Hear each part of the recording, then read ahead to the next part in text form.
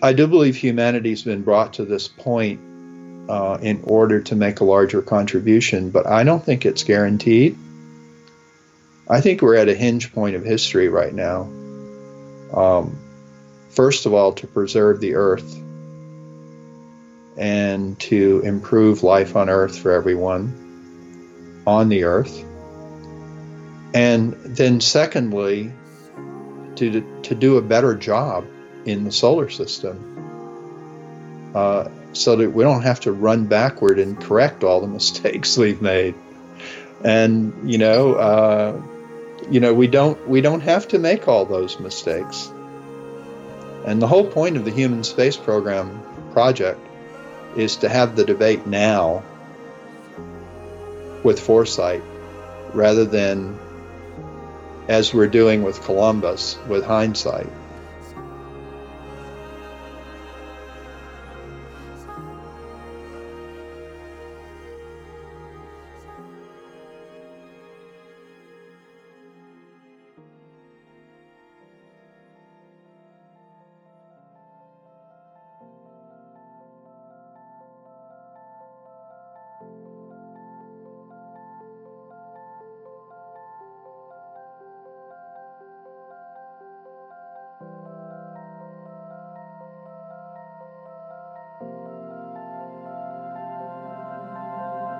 This is a space for authentic conversations around indigenous wisdom, consciousness, and wonder.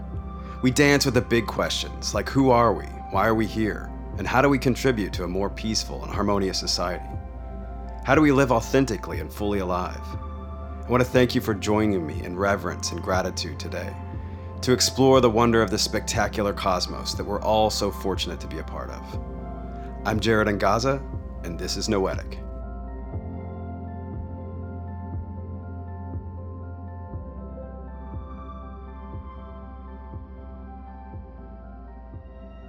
Today, I've got a very special show for you. This one is something that I've been waiting to do for a long time, and this has been a big build-up.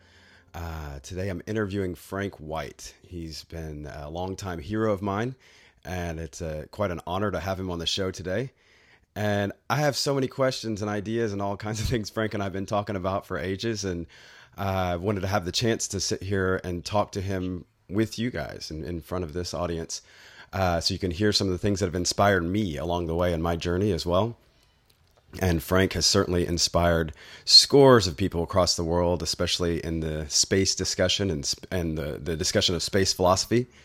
And I want to introduce him today. I'm going to read you a little bit about some of the things that he's done, and then we're just going to jump right into it because he has a biography that is about a mile long and worth every little word of reading. So I want to get into it. He's done some really amazing stuff. He's a longtime advocate of human space exploration, and that's what I know him of most. He's attended two space shuttle flights. He spoke to NASA employees at Marshall Flight Center in 1988 on the topic of the overview effect as a spinoff of the space program. He's also served as a volunteer consultant to President Reagan's National Commission on Space, chaired by NASA Director Thomas Paine, and he wrote a portion of the final report. Frank is a Rhodes Scholar. He's authored or co-authored numerous books, 13 now, I think, on the topics ranging from space exploration to climate change to artificial intelligence. Frank's best known for his work on the overview effect, space exploration and human evolution. And it's considered to be his seminal work in the field of space and exploration. There's a film called The Overview, based largely on his work, and it's had nearly 8 million plays on Vimeo. I'm going to stop there because that is the video that I saw, that after reading the overview effect, I saw overview and thought they did such a great job of kind of articulating some of the essence of the book. And it really moved me. And I was so excited to see a piece of media coming out like that could reach a younger audience and so on, that maybe wouldn't have read the book or didn't know about the book or whatever. And I felt like that kind of really pushed a lot of the discussion into the mainstream, which I think is so important. Frank's been behind the scenes on so many things over the years that have influenced our lives. And I was excited to see some of that come into the forefront of the media. And then after that, came the full-length film, Planetary, which was also very, very inspirational to me. And I've talked about it a lot. It was a big inspiration for me doing this podcast a couple of years ago. It was around the same time that I met Frank via phone. And we've never met face to face yet, but we've had scores of phone calls over the last year. And I'll go ahead and say this too, because who knows, this might speak to someone too, but Frank was just a hero of mine, period. That was it. I was reading his stuff. I was very inspired by him. And I thought, man, this guy has really impacted my life. Everything I talk about comes back to some discussion and overview effect. So I looked him up on the Harvard website, found his email, emailed him, said, hey, I really appreciate you. I think I looked you up on Facebook too, and connected with you there just to say, hey, I really appreciate you. That's it. And that I wasn't asking for anything. And Frank said, hey, we should talk. And I thought, wow, you don't get to talk to your heroes that often. I'd love to. So we had a initial conversation over the phone, and then it's just been a budding friendship ever since, and have had the opportunity to talk to Frank about it, some of the stuff he's doing now and the stuff he hopes to do here in the future, and new books coming out and things like that. So without further ado, I want to thank you, Frank, for coming and spending some time with me on the show. Well, thanks, Jared. It's great to be here. I'm glad you got in touch with me. And, when people get in touch, I do try to respond, because I appreciate it when people read my books or see the overview film and are inspired in some way. And I feel like my life is really not only about writing more books, but really supporting people who care about what I'm trying to say. And I'm not sure I'm comfortable being a hero, but I have to say I have my own heroes, and they're the astronauts. And there would be no book, no overview effect, none of that, if people hadn't risked their lives to go out into the universe and come back with this really profound message. And I've called the overview effect a message from the universe to humanity about who we are and where we're going. So that's my life, and it's really something, I think, bigger than myself. It is actually, I think I'm part of a process of sharing that knowledge, and I don't own it. I didn't really start it. I'm really standing on the shoulders of giants, as I believe it was Newton who said that. And again, I have my giants, the astronauts, and I have to say, science fiction writers who also inspired me back as a kid to think about these things. I had a friend that did this the other day, and I'm going to do it to you now because it was such a cool way to start off. And he asked me in an interview, who are your gurus? He and I both felt like you can learn a lot about people, from who it is that they admire, who are they following, and so on. So it's interesting you started off with that. Tell me a little bit about some of your gurus and heroes, people that you follow that have inspired you to do the work that you do. Very good question. Well, again, going back to the science fiction writers, Isaac Asimov was certainly one of them. And he combined two of the interests that I have followed throughout my life, and that's space exploration and robots, or artificial intelligence. He put the two things together in some of his work. And so when I first started getting interested in space exploration, I believe one of the first books I read of science fiction was by Isaac Asimov. But in any case, one of the first ones was definitely by him. So it was quite a thrill when I was asked to co-author a couple of books with him.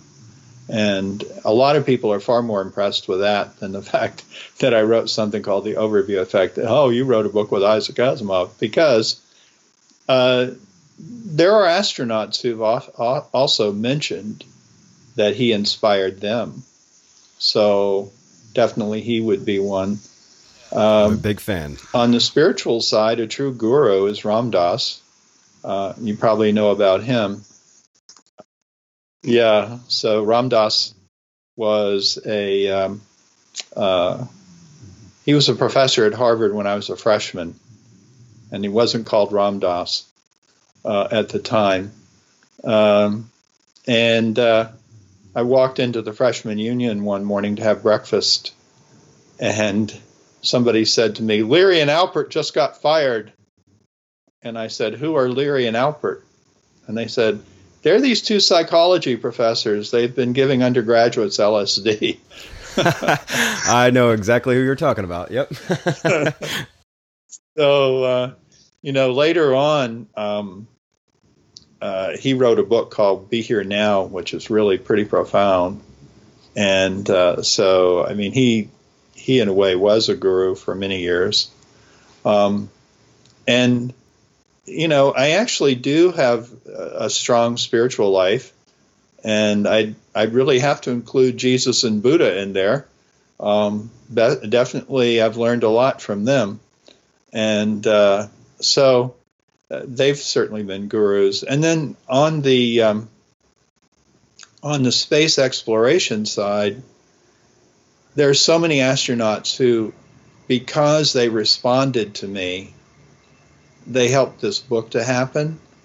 And there really are too many of them to mention, but I would mention Edgar Mitchell. Edgar Mitchell had one of the most profound experiences out there. And he is one of the astronauts who came back and really struggled with a way to put it into a coherent philosophy. And he also was very supportive of me from the beginning. He was a founding member of the Overview Institute. And I just admired his way of thinking about his experience and articulating it. And I've gone back over and over again, and I've quoted him. I've quoted him because his precision in describing what happened to him out there was so accurate. And I think every time I've reread my interview with him, I've learned something new. I'm a big fan of Mitchell, and for a lot of probably the same reasons, and that I felt like he was one of those ones that just said, I had a spiritual experience, and I'm not going to stop talking about it. I'm not going to stop exploring it. I was happy to see that he was really pushing that agenda in the space philosophy discussion and just space discussion in general. And yeah, I followed him a lot. And I probably would think that most of my entry into understanding him was through your work as well. I really appreciate his contribution to this discussion. It's interesting. He tended to not say directly it was spiritual. When he described it, it sounded spiritual. And when he went, if you watch the overview film, when he went and asked some people what they thought he had experienced, they called it samadhi, which is a spiritual term. So being a scientist and being interested in scientific explanations, he tended not to call it a spiritual or religious experience, but then when he described it, it certainly sounded that way.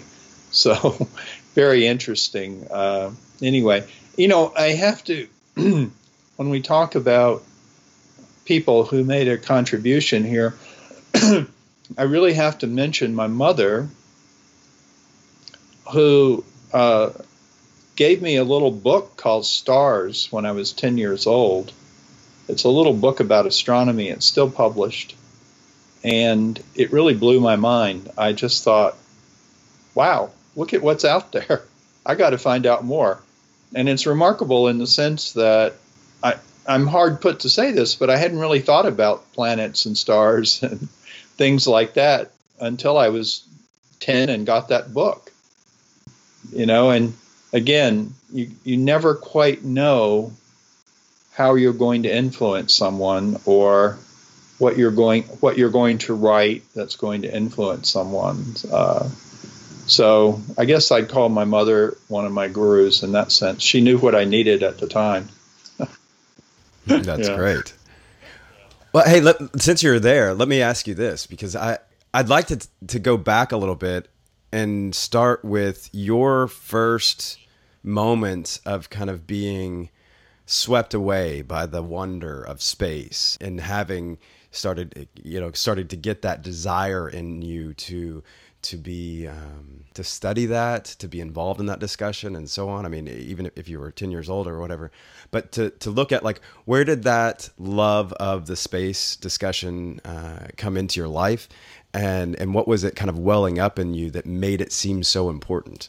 Well, I have to say, my first cousin, who I spent a lot of time with as a child, has told me, that when I was 3 years old, I was telling her, Anne, we're not going to be able to stay on this planet forever. We're going to have to leave and go live on other planets. And according to her, I was talking about that as a little kid. Where did that come from? I have no idea. And I don't remember it. But I do remember what happened when I got that little book, which is that I immediately wanted to go out and look at the night sky with binoculars. I was fascinated. Really, I guess it started with astronomy, learning about the constellations, learning about the planets, wanting to look at them. And again, to me, what was exciting was the open-endedness of it, if you will. There was no end to the universe as far as I could see.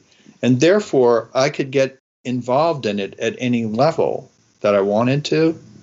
And I'm reminded of Elon Musk, who one of the things he says about what he's trying to do that people don't quote very often, he says, I'm just really excited to think about being a multi-planet species and being out there and exploring the universe instead of just staying here on Earth and waiting for some catastrophic event.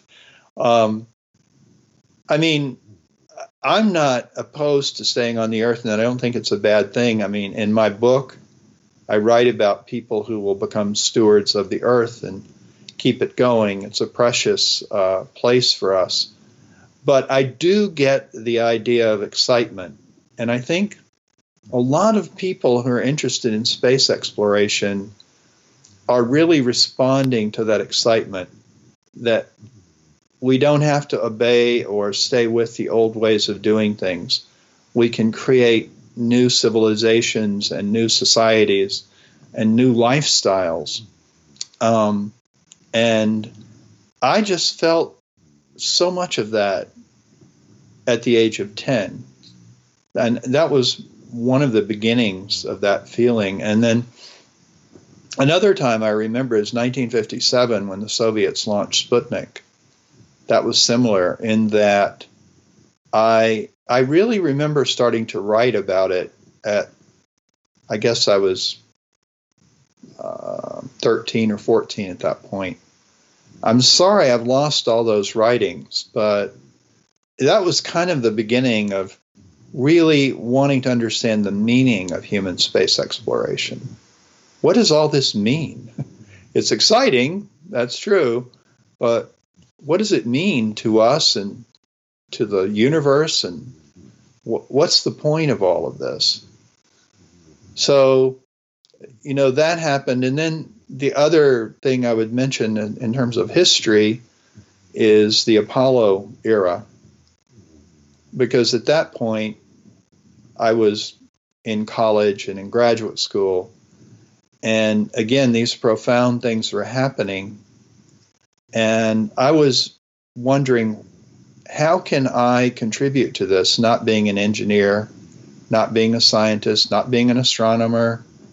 I had been admitted to the Air Force Academy and had seriously considered going there and becoming an astronaut. I had chosen Harvard instead. And so the route into space was not clear for me. And once again, another specific moment, and another guru I just thought of is Gerard K. O'Neill. I was kind of desperate in the 70s to figure this question out. Where do I fit? How do I make a contribution? What do I do? And I discovered Gerard O'Neill and his work. And again, that was very much like that little book, except now it focused on the human side.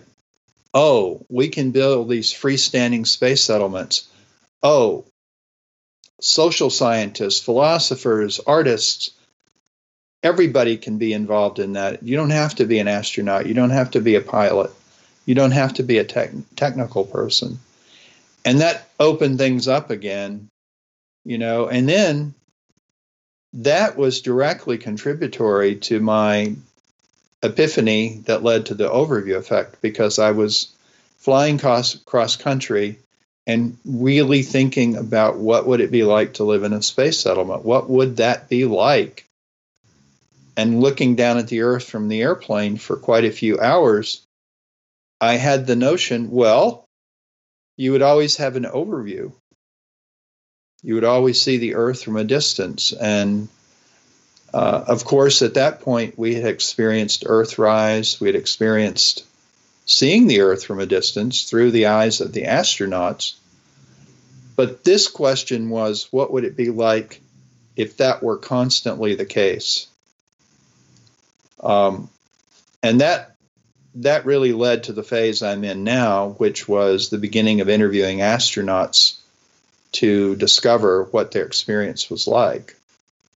And one thing I want to point out, just as a conclusion to all of this, I did not see the overview effect as extraordinary. My whole idea was, it's like if we look up at the moon, we don't find it surprising the moon is in the sky, and space settlers won't be surprised to see the Earth in the sky. And I thought of astronauts as proxies for space settlers, but there's a flaw in that reasoning, in that all the astronauts were born on the Earth, cosmonauts born on the Earth, all space travelers are born on the Earth. They don't stay very long in outer space. And most of them tell me it doesn't get ordinary to see the Earth out the window or in the sky. They always come back. We haven't entered that phase where the overview effect is the norm. And so I'm just excited about that as I was about phase one, which was talking to astronauts and confirming that something was happening when they were out there. So for me, I'm sorry, just that first wonder and realization of an infinity of possibilities at the age of 10, it doesn't change. It's still there. And one thing I've said is, this is the greatest adventure of humanity's experience. How can you not be excited about it?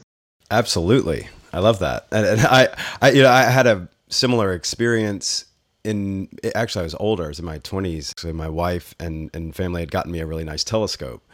I'd been infatuated with this idea of space, but you know me, I've lived all over the world. Telescope doesn't fit in a backpack very well. So I just never done it.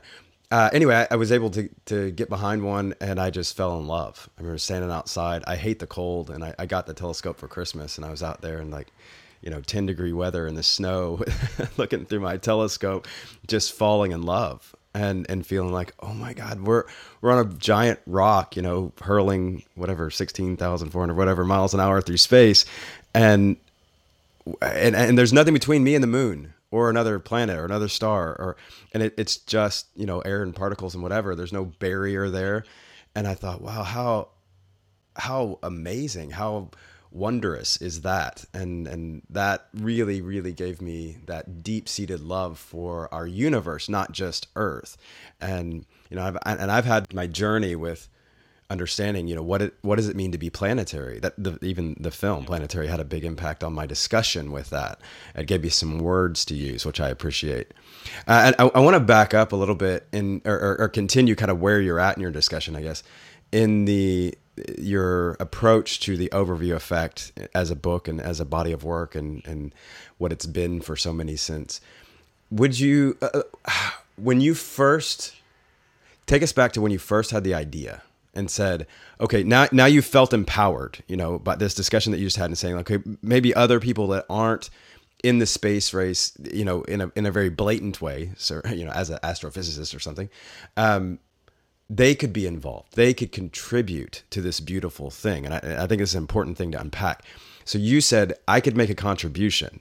And then there was a fire inside you, a little spark, and something happened, and here we are. So tell us a little bit about that beginning of that journey and your thoughts of putting that together. I do want to share that because it's something I've tried to say whenever I give a talk is, hey, when I was flying cross country that day, I didn't have any credentials. I wasn't working for NASA. I didn't even have a doctorate. I wasn't a professor. I had an experience, and I thought it was really important, and it changed my life totally.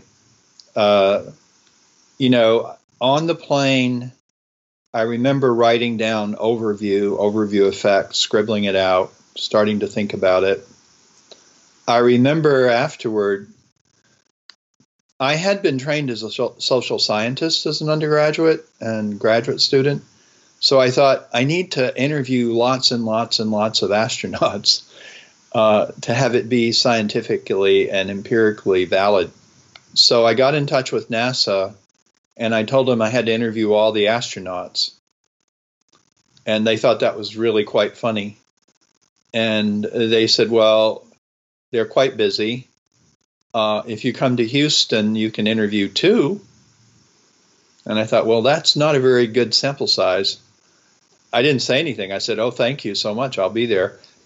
And then whoever I talked to, and I owe a lot to this person, he said, go interview retired astronauts. You can interview as many as you like. We don't control them. So, okay, that's great. So then another person I owe a lot to is Joe Allen.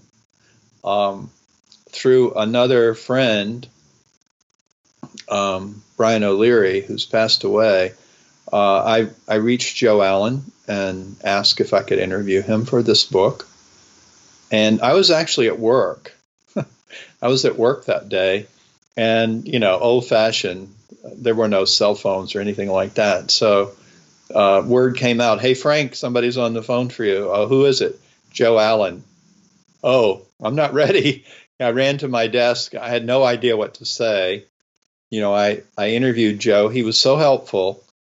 And he made this statement that has been quoted many times now. He said, for all the reasons pro and con for going to the moon, no one ever said we should do it to look at the Earth. But that, in fact, may be the most important reason.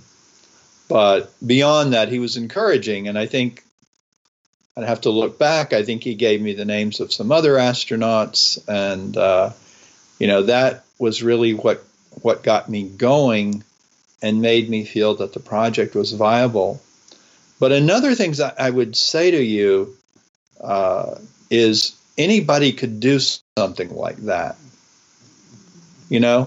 and the whole idea of space exploration as a central project of humanity, which is how I see it, every crew member on Spaceship Earth is important.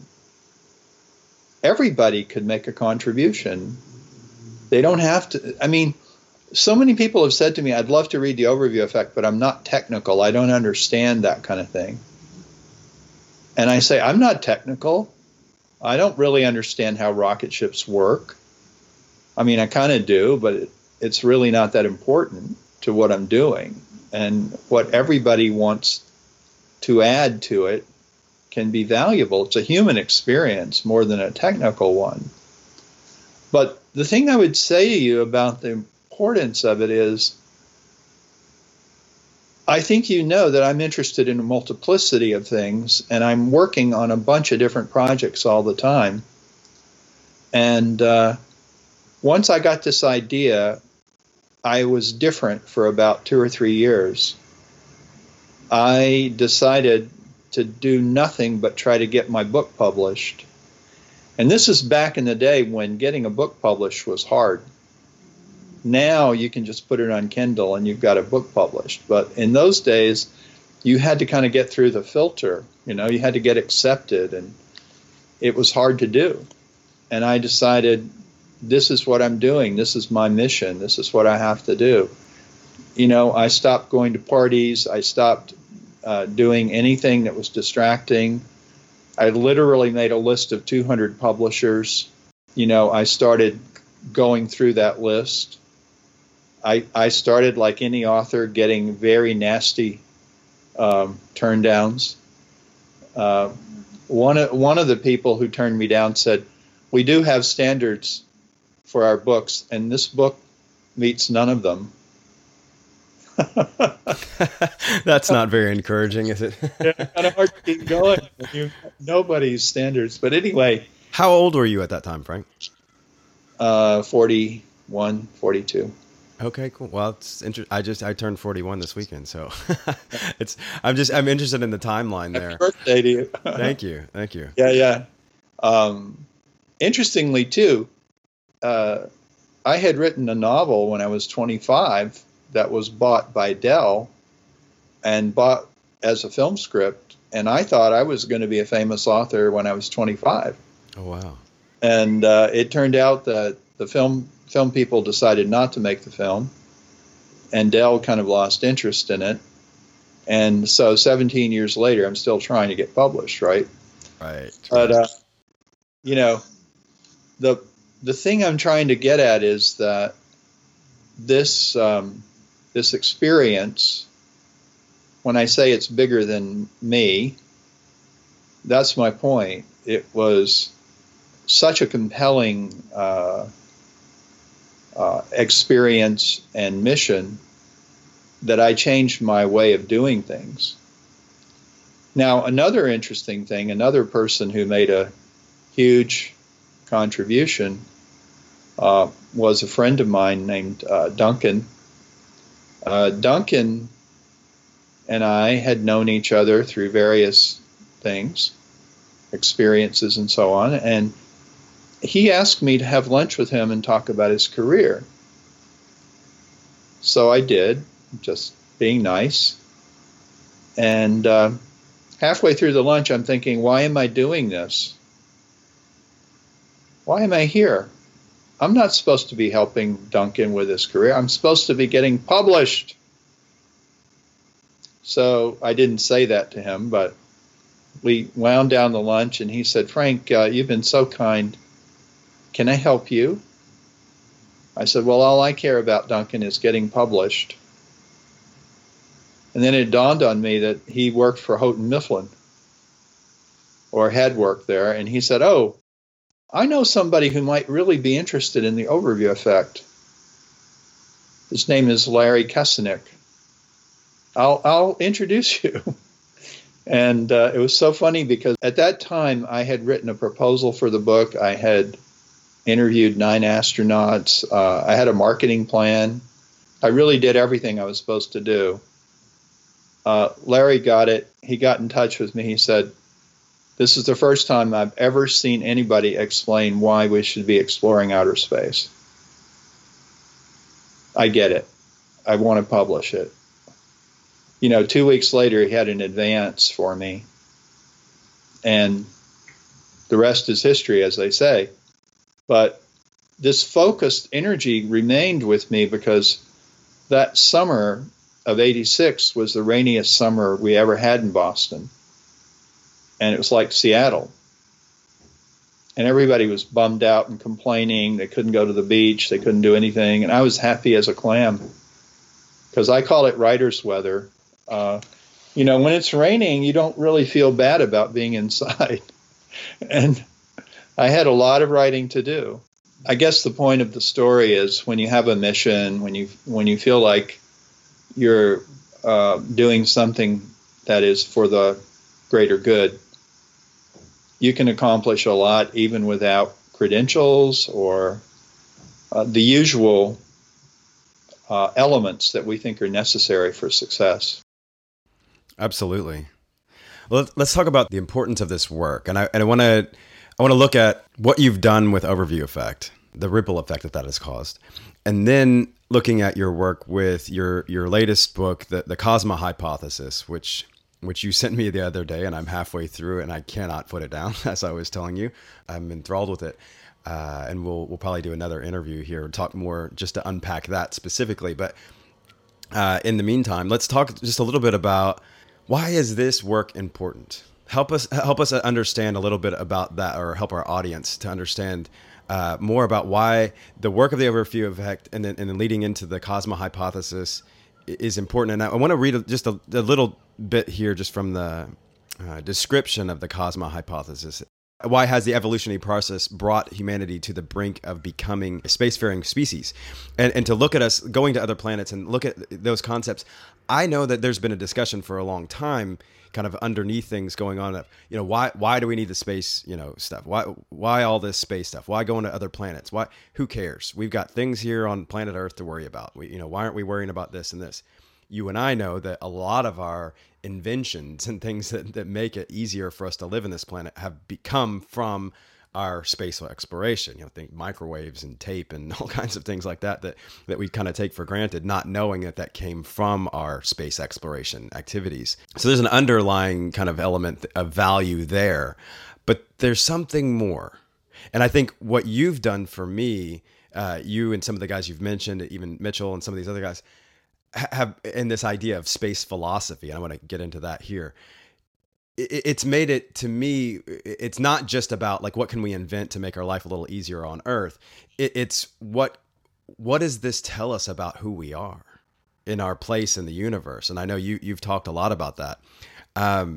So let's talk some about that, because you're not a man on a mission to show people what Earth looks like from the moon or space. You're on a mission, for something far greater than that, that really speaks to who are we and why are we here, and that's a lot of why I do the coaching work that I do, and this podcast is very much centered around that concept of who are we and why are we here.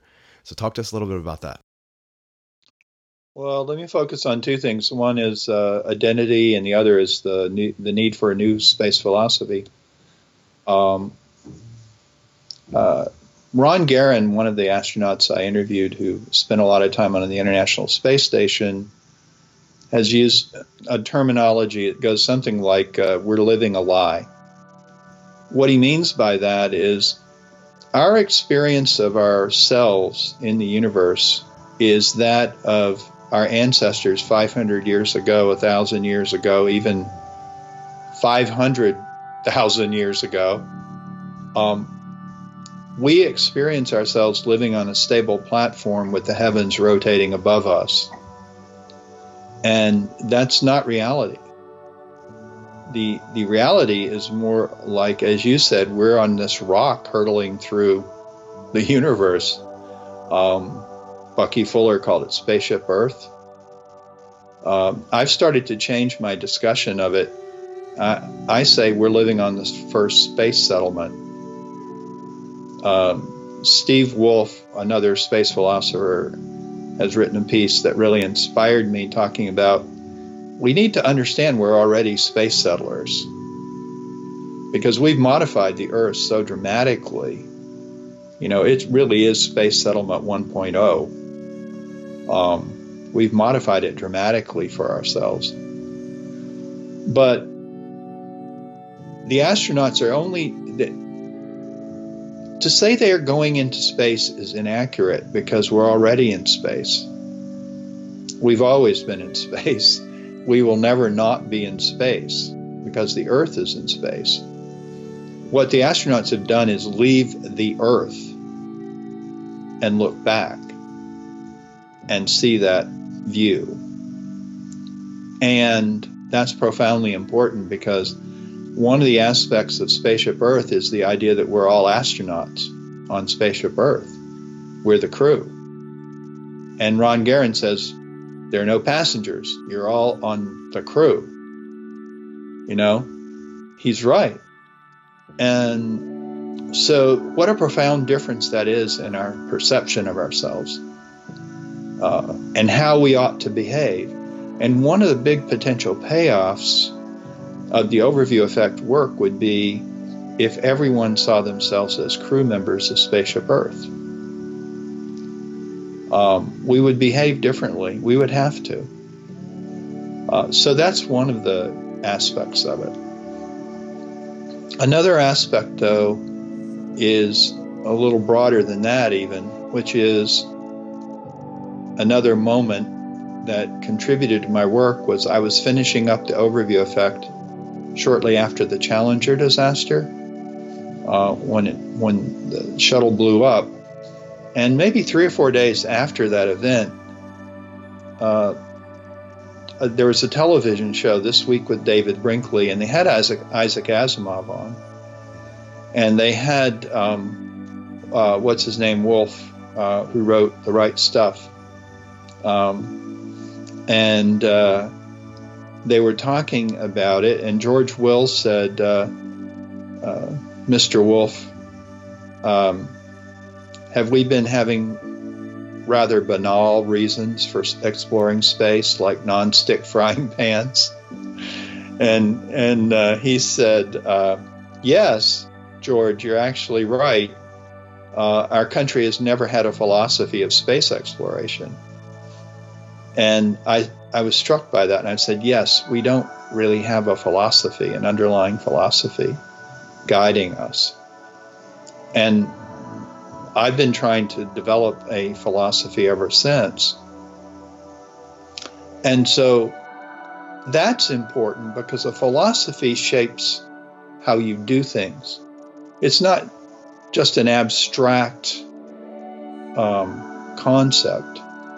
And I've pointed out to people before, people love Star Trek, generally. And they have an underlying philosophy behind what the Starship Enterprise crew members do. And the most famous aspect of it is the Prime Directive, non-interference in the evolution of other sentient species. And they actually have Jean-Luc Picard at one point say that the Prime Directive is not just a rule, it's a philosophy. You know, and I've said to people in talks, well, that may sound kind of straightforward. Of course, non-interference in the affairs of sentient species. But what if the Europeans who came to North and South America had a philosophy of non-interference? Thank you for that. Yes. And their philosophy was the opposite. It was interfere like crazy in everything. And so the philosophy then informs what I call the human space program, which is as we move into the solar system, what is our philosophy? And what I'm proposing with the Cosma hypothesis is that it be a balance of exploration and exploitation, because we are going to exploit the solar system in some way. It won't happen if we don't, but we should have a balance.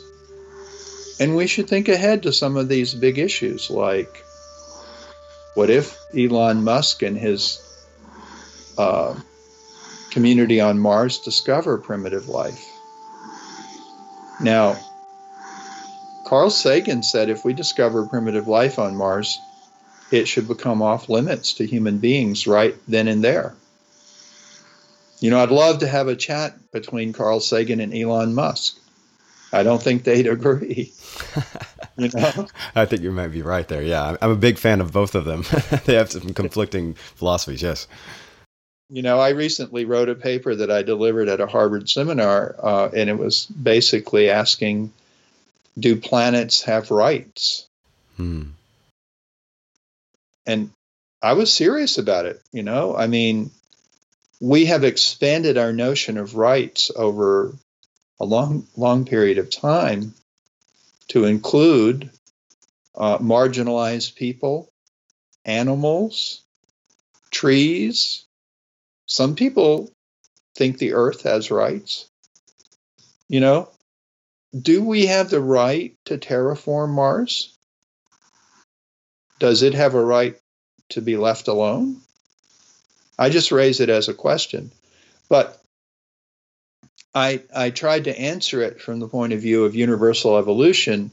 And the Cosma hypothesis, the best I've been able to come up with, is that the reason the universe has supported us to become what we are, which is a spacefaring species, is to bring life, intelligence, and self-awareness to larger and larger portions of the universe, or what I call cosma. And I don't know how to prove that's what it is, but I raise it as a question, and I welcome others to say, no, I can't abide that. I don't think that's it.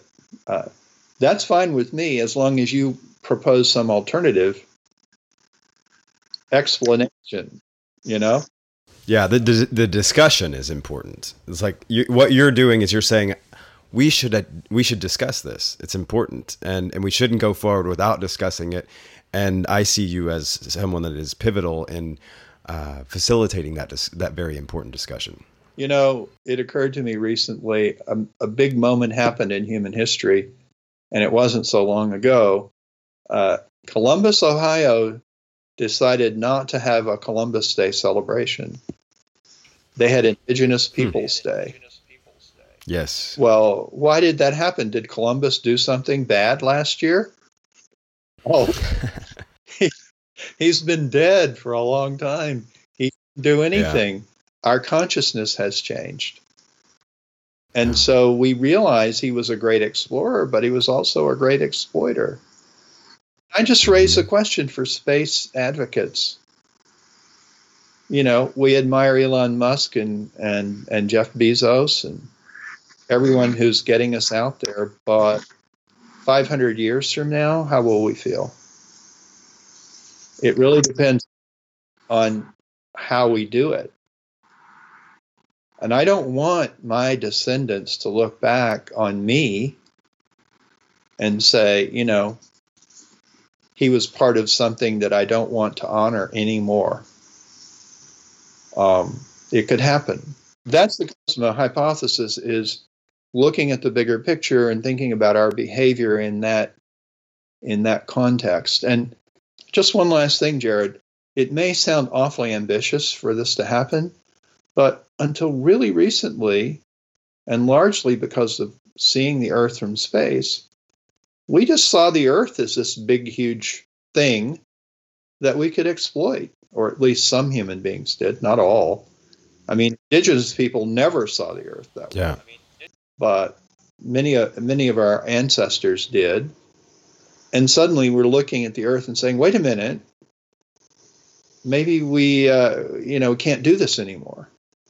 So I think we could at least get to that point with the solar system, because it concerns me that I think some people who are looking out at the solar system kind of see it as vast and,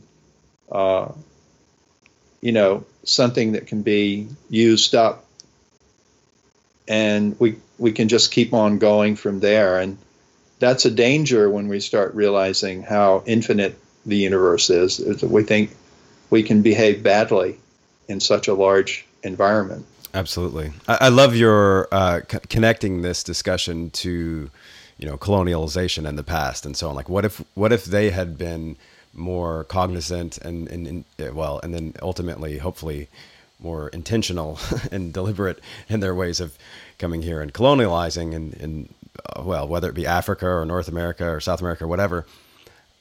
I think that's an important perspective to keep in mind, because we're essentially doing that out in space, right? We're saying we would like to go explore these areas, and we've seen what our exploration looks like. Unfortunately, it gets pretty dirty sometimes.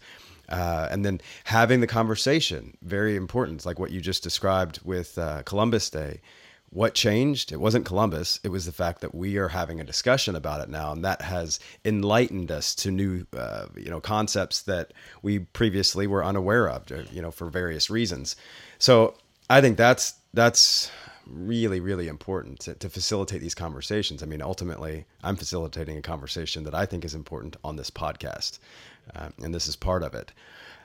Let's talk some about that. On the show here, I talk a lot about indigenous wisdom. We have these examples throughout history of societies like the Lakota that lived in peace for hundreds of years, and they lived in harmony with the land and with each other, and even their fighting was sort of almost even humorous comparatively to what we have now, because it was really just a, hey, we're going to do this and we're going to have a bit of a disagreement, but we're going to do it with respect, we're going to do it with honor, and we hope nobody dies.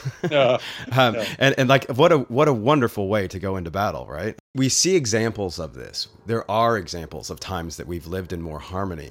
I look at society now as an activist and I say, okay, what principles are we bringing forward? And then I harken back to the Lakota principles and the Tao, and some of these other things that you and I have talked about, and the principles of Jesus and how Jesus walked the earth, and the perspective that he was trying to give to us. He said, look, I've got a gift for you, and it is a perspective. I hope you embrace it and don't destroy yourselves. Because I know you to be a spiritual man like myself, and we talk a lot about that, on our own time.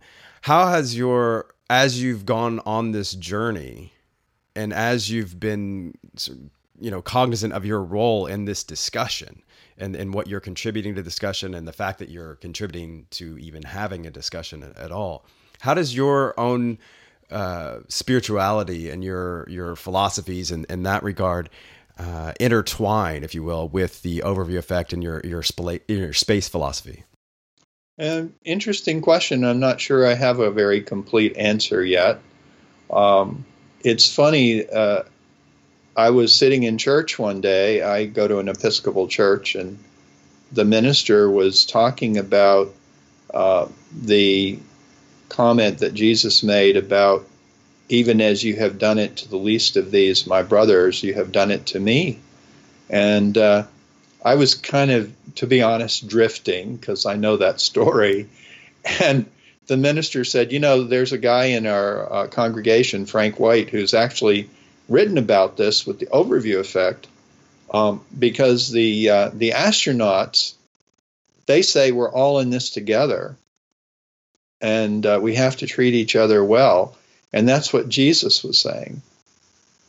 My point of saying this is I hadn't really thought of that, in the sense that I have that knowledge from growing up in a Christian environment.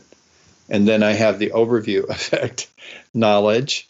But in a way, I do think his point was very well taken, in the sense that it seems to me that most spiritual traditions do talk about the value of everyone on the planet, the need to live in harmony with one another and with the planet.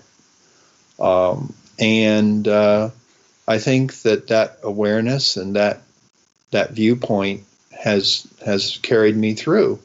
And also, I very explicitly did feel, when I first had the idea of the overview effect, and I wrote it in the book, that what people living in space permanently would know is what philosophers, systems theorists, and religious or spiritual teachers have been trying to explain to us, which is that everything is interconnected and interrelated.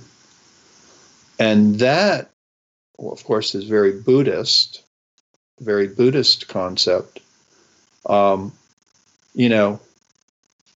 is a place where spirituality and the overview effect idea come together in realizing the connectedness and oneness of everything. And I was watching a TV program just the other day about the universe, and it was basically scientific in its presentation, but they did have one episode, and it was called God and the Universe, and it was about the debate between theologians and scientists. Do we need a creator to have this creation, or can this creation emerge from nothing? It was fascinating, but without resolving that question, they did emphasize, both scientists and theologians did see the connectedness of everything in the universe, the reality that everything is whole. And one of the aspects of what the astronauts talked to me about that came up a lot was the realization that that the Earth is a whole system, we're part of it. And then the Earth is a part of yet another system, the solar system. And the solar system is part of yet another whole system, the galaxy and so on, this kind of increasing sense of whole and part. And when you ask what is common to most religions or spiritual practices, it's a realization of being part of something greater. You're a part of a whole. And I don't really know if whole and holy come from the same root, but that feeling of yourself being part of something larger seems to me to be an aspect of the overview experience and also an aspect of spiritual experience. Absolutely. And that's very congruent with my experience of all of this with you and your work as well. And I remember reading, so I came across this philosophy of Ubuntu, which has been a big philosophy in my life, about our interconnectedness and so on. And that was congruent, obviously, with the teachings of Jesus and so on. I think you and I have talked a little bit about that. Ultimately, what it does is it speaks to our interconnectedness. I am who I am because of who we all are, is the South African philosophy of Ubuntu. And, there's lots of layers in that discussion, but suffice it to say, that was kind of my theme. I was the Ubuntu guy, and I was talking about that forever. I did, for 15, 20 years. And in the midst of that, I found your work with the Overview Effect, and then again, the film Overview, and then Planetary, and so on, and all of our continued discussions. So with that, it added an element for me into my discussion about interconnectedness that was really all just about humans.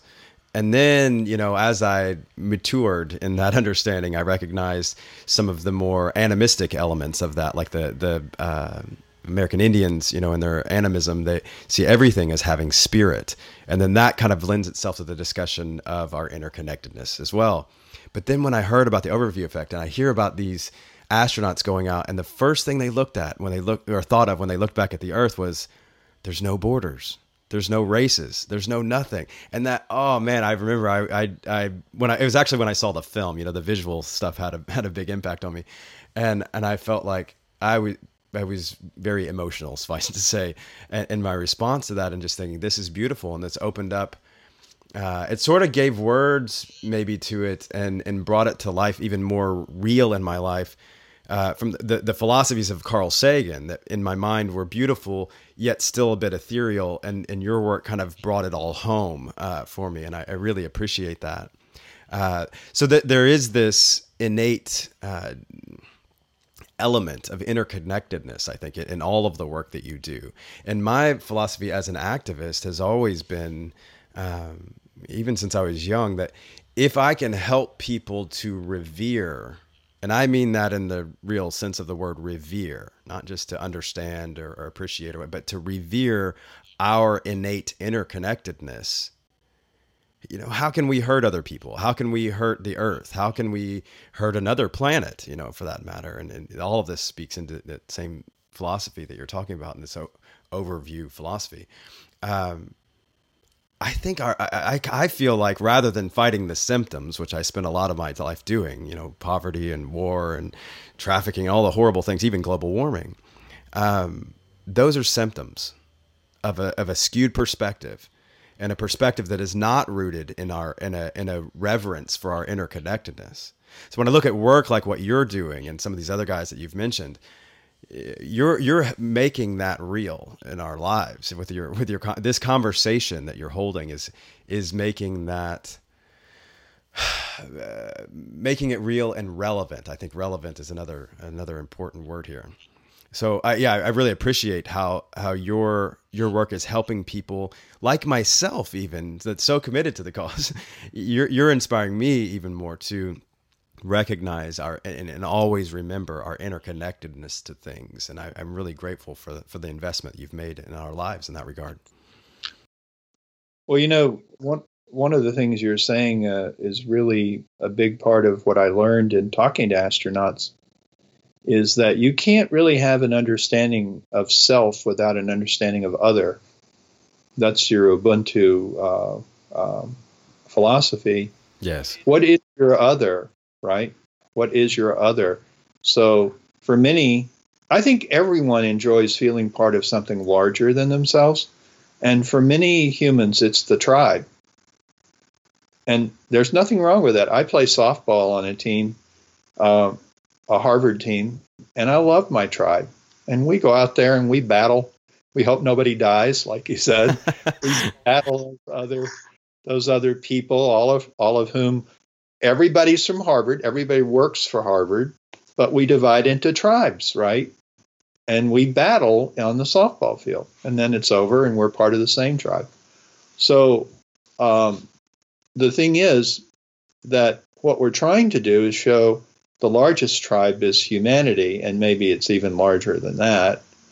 And I'm actually working with a brilliant writer, Dan Shapiro, who teaches at Harvard, and he's written a book on the tribes effect.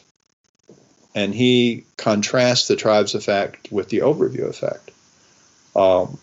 And he's done some profound work on that. And I think the goal should be not to get rid of tribes, but to understand after the battle, oh, we're all part of humanity. And it's interesting, too, that shift in identity, because the astronauts talk about it. When I first found myself in orbit, I looked for home. I looked for Houston. Oh, there's Houston. And then the next orbit, oh, where's America? Oh, there's North America. And then I started looking, and I was anticipating Africa coming up. And Rusty Schweikert is the most profound writer about this, or speaker about this. And then I realized, my identity was with all of it, the whole earth. Well, that is profound, and it is a description of the overview effect, because Rusty Schweikert knew who he was, but the other was something fairly contained until he went into orbit, and then it became very expansive. You have a couple of works coming out right now. And I want to talk about that as we kind of come to a close here. And there's one sort of last question I want to ask you as well. I'll ask you that, and then we'll get into some of the works that you've got now where people can connect with you. I believe that all of us are influencing others, right? We're all influencing at some level, and we're certainly some more than others. And some are very deliberate about that influence, and some are not. And I think we're influencing either way, right? We certainly know that as parents, right? You have a tremendous platform of influence. And I think I know some of the answers to this question here, but I'd like to hear your thoughts on it specifically. What would you say is your, when it comes to, you understand that you're going to influence people. You're a deliberate man, and you care about humanity, and you care about how you influence people. What would you say, at the end of the day, is the influence you hope to have in other people's lives? Well, I think it's at two levels, one individual, the other social.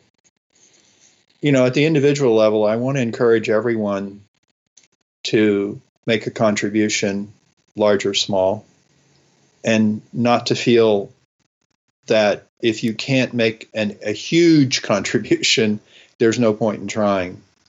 I mean, as you pointed out, we're all influencing people all the time. And I think to set out consciously to be a positive influence is a wonderful thing. And I just want to encourage everyone listening to look at your life, and if there's something you've been wanting to do or offer, don't feel like you can't do it. Probably the only person holding you back is yourself. And you never know how influential you might be either. I I spent many years feeling like I had failed in my mission, Jared. I thought the overview effect, I wanted that book to start a revolution right then and there. Well, it didn't. It didn't start a revolution right then and there. It's beginning, I think, to have that happen. But, we also have to credit the people that made Overview and Planetary, and we have to credit the Overview Institute and a lot of other people who are helping it to happen. So, that's one influence that I'd like to have. And the other influence is social. I do believe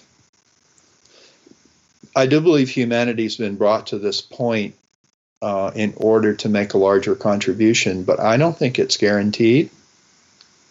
I think we're at a hinge point of history right now. First of all, to preserve the earth and to improve life on earth for everyone on the earth. And then secondly, to do a better job in the solar system, so that we don't have to run backward and correct all the mistakes we've made. And we don't have to make all those mistakes. And the whole point of the Human Space Program project is to have the debate now with foresight, rather than as we're doing with Columbus with hindsight. Absolutely. That's the art of war. The Sun Tzu's, philosophy on that was, hey, connect with people, understand their values and what drives them, and understand, what's motivating them. Align yourself in some way with that, and figure out how to win the battle without ever having to have a fight. If you have to have a fight, a war, you've already lost. That was a lot of people didn't realize about Sun Tzu. He wasn't just saying, like, how do you do war well? He was saying, how do you live well in a way that you don't have to war? And I think that's relevant here too. It's like, if we could have the intention now, if we were diligent enough to set the intention now of what we actually want this to look like, and the outcome that we want, that could be magical. And you're right, man. So many times in the past we haven't. We just said, let's go explore and annihilate an entire race, unfortunately, which we saw in North America and South America. So, and even, I lived in 10 years in Africa, and I saw what colonialism did there. And I remember when I was leaving, I said, I wish that all of the corporations and the nonprofits, the NGOs and everything, would just leave Africa alone. They can figure this out. And there's something beautiful here that we're squelching and destroying just by our presence, not to mention the way that business works around the world, which keeps Africa crippled. We could change the way we do business in the United States. Africa could improve without us ever stepping foot on African soil. So these are things that we recognize now, but had no idea when we just went in and infiltrated and started taking. So, man, I think it's such an important perspective. Well, we're coming to a close here, and we'll certainly do another round here, you and I, I'm sure, to unpack some of these philosophies more. But I want to make sure that people do understand how to get connected with you, and to be inspired by you, as I have. I know you have the Cosmo Hypothesis, which is out now, and it's on Audible too for you Audible people like myself. I'm really enjoying listening to it. And then the singularity, what is it? The Neo Singularity is Here. That's your other book that's out as well. Talk to me a little bit about that one, because that's one we haven't talked about. Yeah. Well, one of the ideas I develop in the Overview Effect and also in Cosmo Hypothesis is the idea that one thing humans do very well is create what I call overview systems. And an overview system can consist of a planet, of life, living systems, and human systems, but also there's something else we are creating now, and that's a techno system. And we have to also, as we're doing all of this examination of what we're up to, we have to look at the fact we've created this worldwide system of technology that also brings us together, but at this point is bringing forth perhaps a new sentient life form, which is artificial intelligence. We're having a lot of trouble figuring out exactly what we've created here. And just briefly, what I would say is I've just published the first volume of this book, and I am bouncing off of the classic "The Singularity is Near" by Ray Kurzweil, and he wrote that there may come a time in the future when artificial general intelligence will appear and then create a superintelligence which will essentially make humanity obsolete. And a lot of AI work is looking at, will that happen in 2030, 2045, 2050? When will the singularity occur? And I started writing this book asking myself, when will the singularity occur? But I realized that something similar to what we're concerned about has already occurred. We have artificial intelligence becoming more important to us, to the point where if we were to decide to get rid of it, I'm not sure our society as it's currently constituted would survive. And so many of the concerns we have about artificial intelligence in the future are right in front of us today. And that's what I call the neo-singularity. You know, it's not quite the singularity, but it's a variant on it. So I'm urging people to look at what is happening today. And also, going back to your point, we don't have to let artificial intelligence be a threat. It can be a partner in exploring the universe, in the central project of exploring the universe. So that probably doesn't do justice to the book, but it gives you a little précis of what's in it. That's great. The other good news is it's about a third as long as the overview effect. Right on. It will also be on Audible very soon. Okay, great. Excellent. Well, Frank, I've enjoyed this, and it's brought up a whole other line of questioning too, which we can get into. But I appreciate you being on the show, and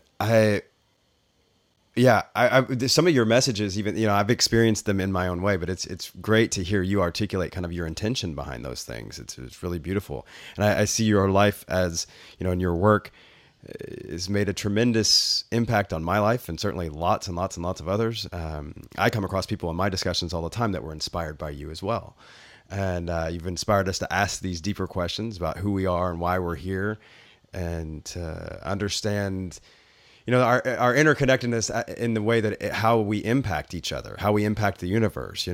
Are we colonizing space? Is it space colonizing, us, and all those kinds of discussions back and forth that I think are just important. And we get so caught up in our day-to-day stuff that we forget about this greater thing that's happening and our relationship to that and to the universe. And I like the idea of us being crew members of Spaceship Earth, not just passengers. That makes a lot of sense, and also speaks to our responsibility in the matter. Right? When we know our roles, we can do them well. When we don't know our roles, I think that's when we get chaos. To recognize that we are a crew member, not just a passive passenger, that's an important difference in the discussion and in the perspective. I think all of this is profoundly important in our understanding of our interconnectedness, and my hope that we bolster more reverence of our interconnectedness, and as an effort to live in a more harmonious world. So thank you for inspiring us and challenging us to live in this deeper connection with one another and the cosmos.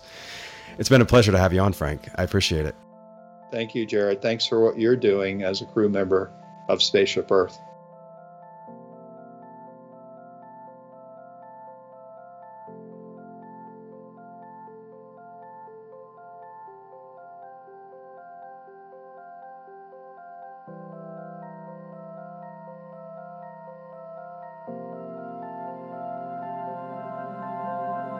Thanks so much for holding this space for wonder and wisdom with us today. If you appreciate this discussion, I hope you'll share it widely and go and rate and review it on iTunes. It really helps a lot and helps us amplify this message. Until next time, I wish you peace on your journey. May you always align with love and let your life speak. Itakuye Oyasi. The Noetic theme music is provided by Human Suits from their original soundtrack for the documentary Planetary. Check them out and download their music at humansuits.bandcamp.com.